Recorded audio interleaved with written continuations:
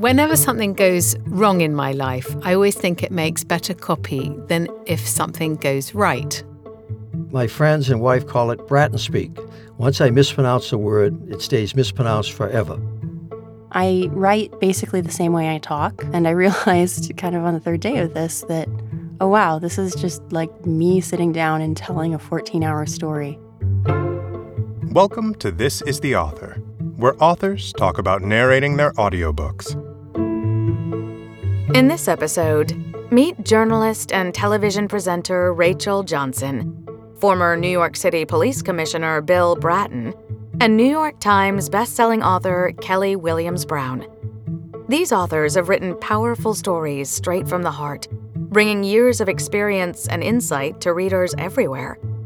Hear Rachel Johnson on turning political failure into learnings, Bill Bratton on the complex history of law enforcement, and Kelly Williams Brown on mental illness and making things. Enjoy. Hi, this is Rachel Johnson, author of Rake's Progress, the true madcap tale of my political midlife crisis. I wrote my book because whenever something goes wrong in my life, I always think it makes better copy than if something goes right. It's a sort of happiness writes white thing I have. I had a rush of blood to the head in 2019, and I stood for the European Parliament and had an utter failure in my attempt to become elected a Euro MP. But in the course of that failure, I learnt a huge amount, not just about politics, but about myself and where I stand in my family.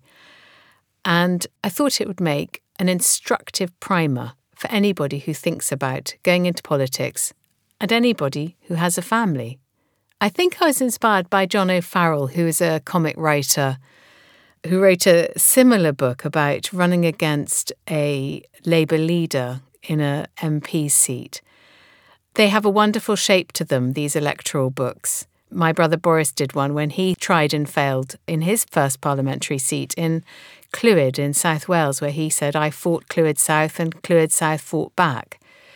There's a wonderful energy and universality to it, and British politics, it's both very noble and sort of storied and ancestral, but it also has a hugely comic side. As if you've ever seen a British parliamentary seat being declared, you'll have Theresa May or Boris Johnson standing next to a man dressed as a bucket.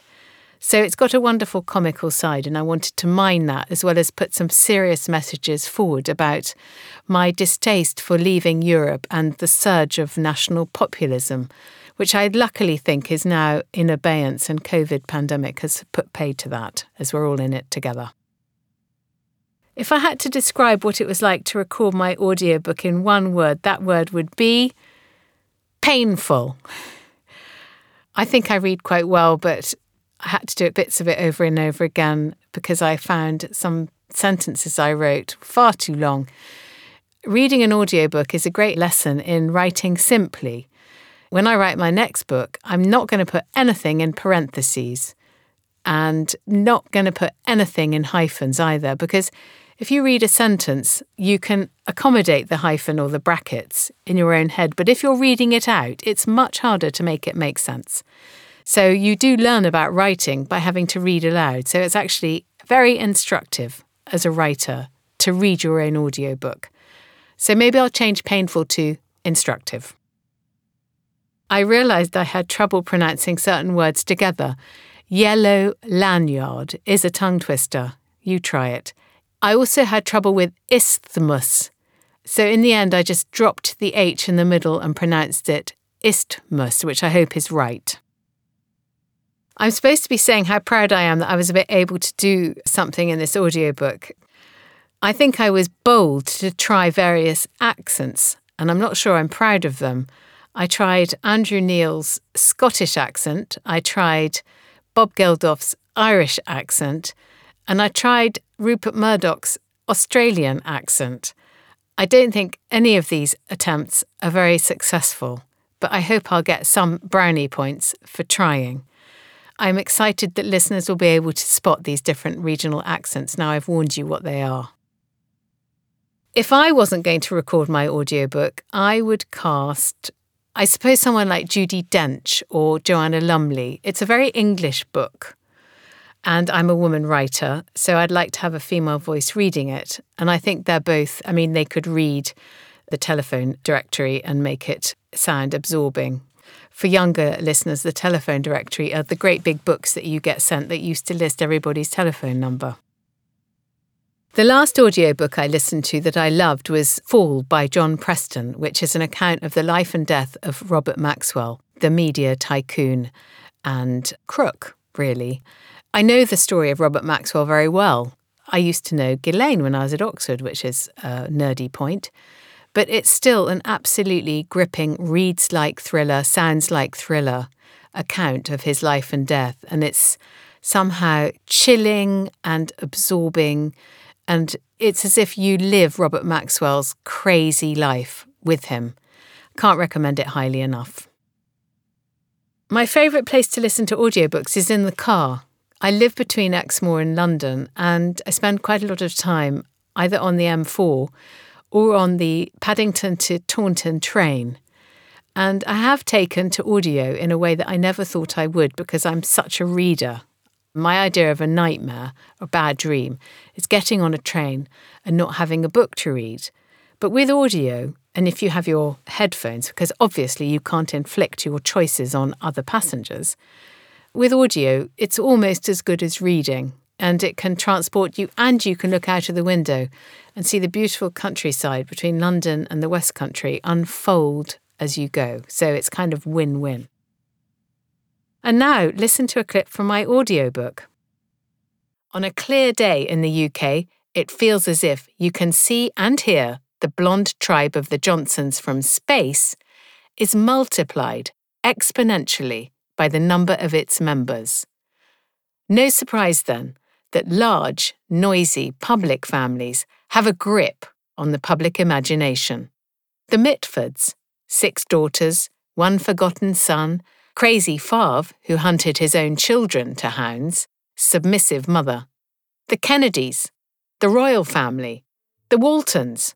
As you can sense, I am already running out of famous clans quite quickly before I fasten on my own.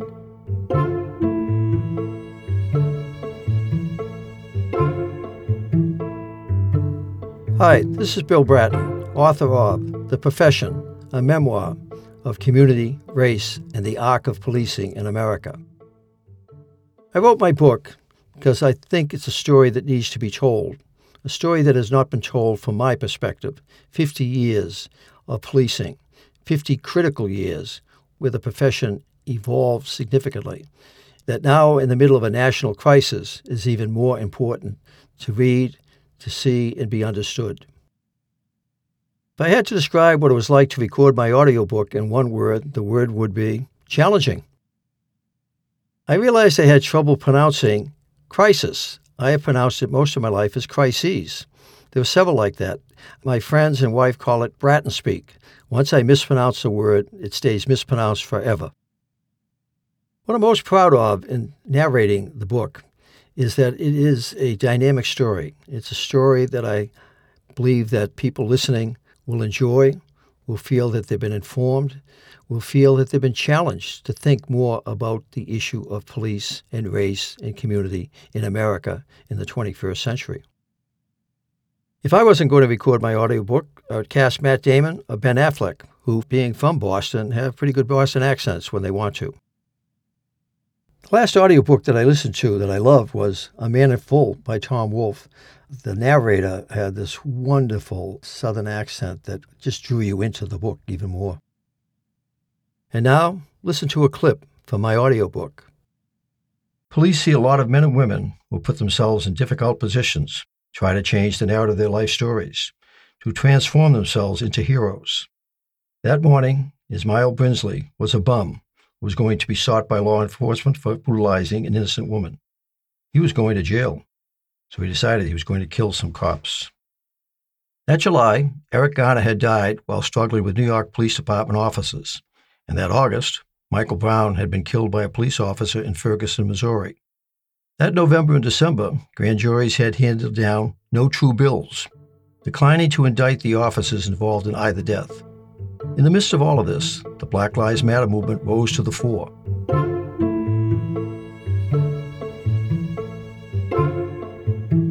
Hi, this is Kelly Williams Brown, author of Easy Crafts for the Insane, a mostly funny memoir of mental illness and making things.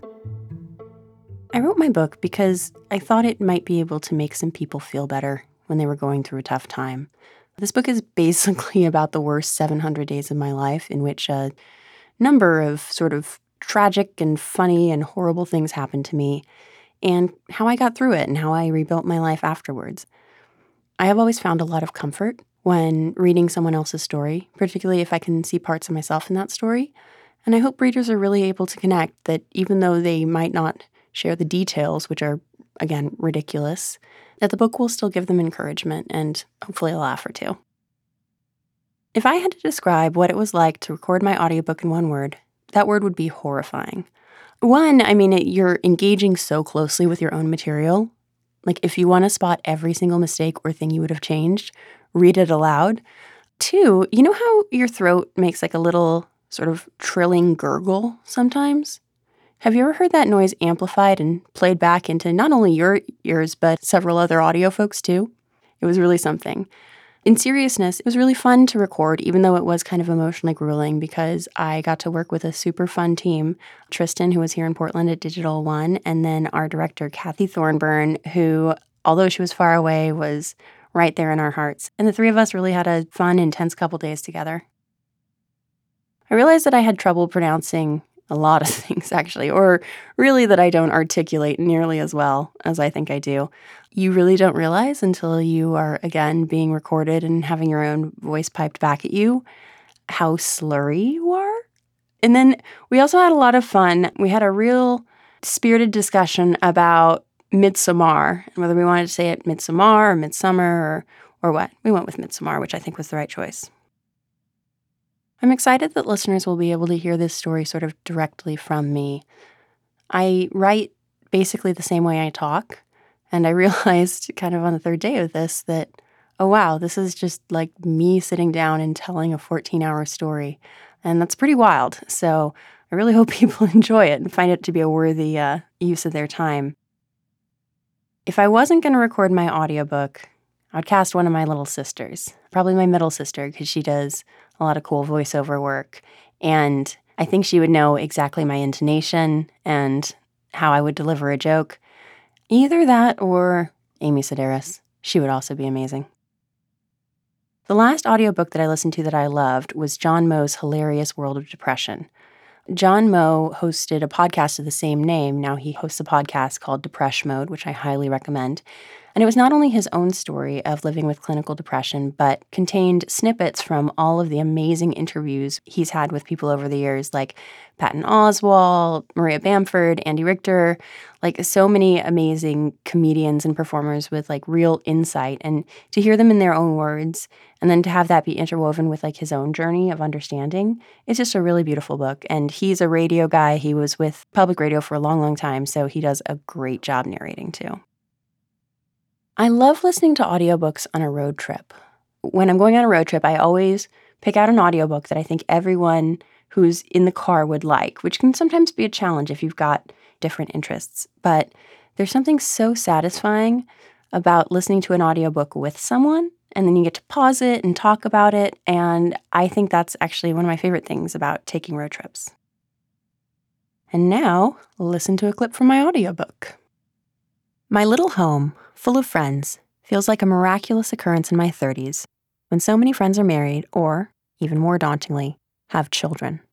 It began happening in my mid-20s, reaching terminal velocity at age 33.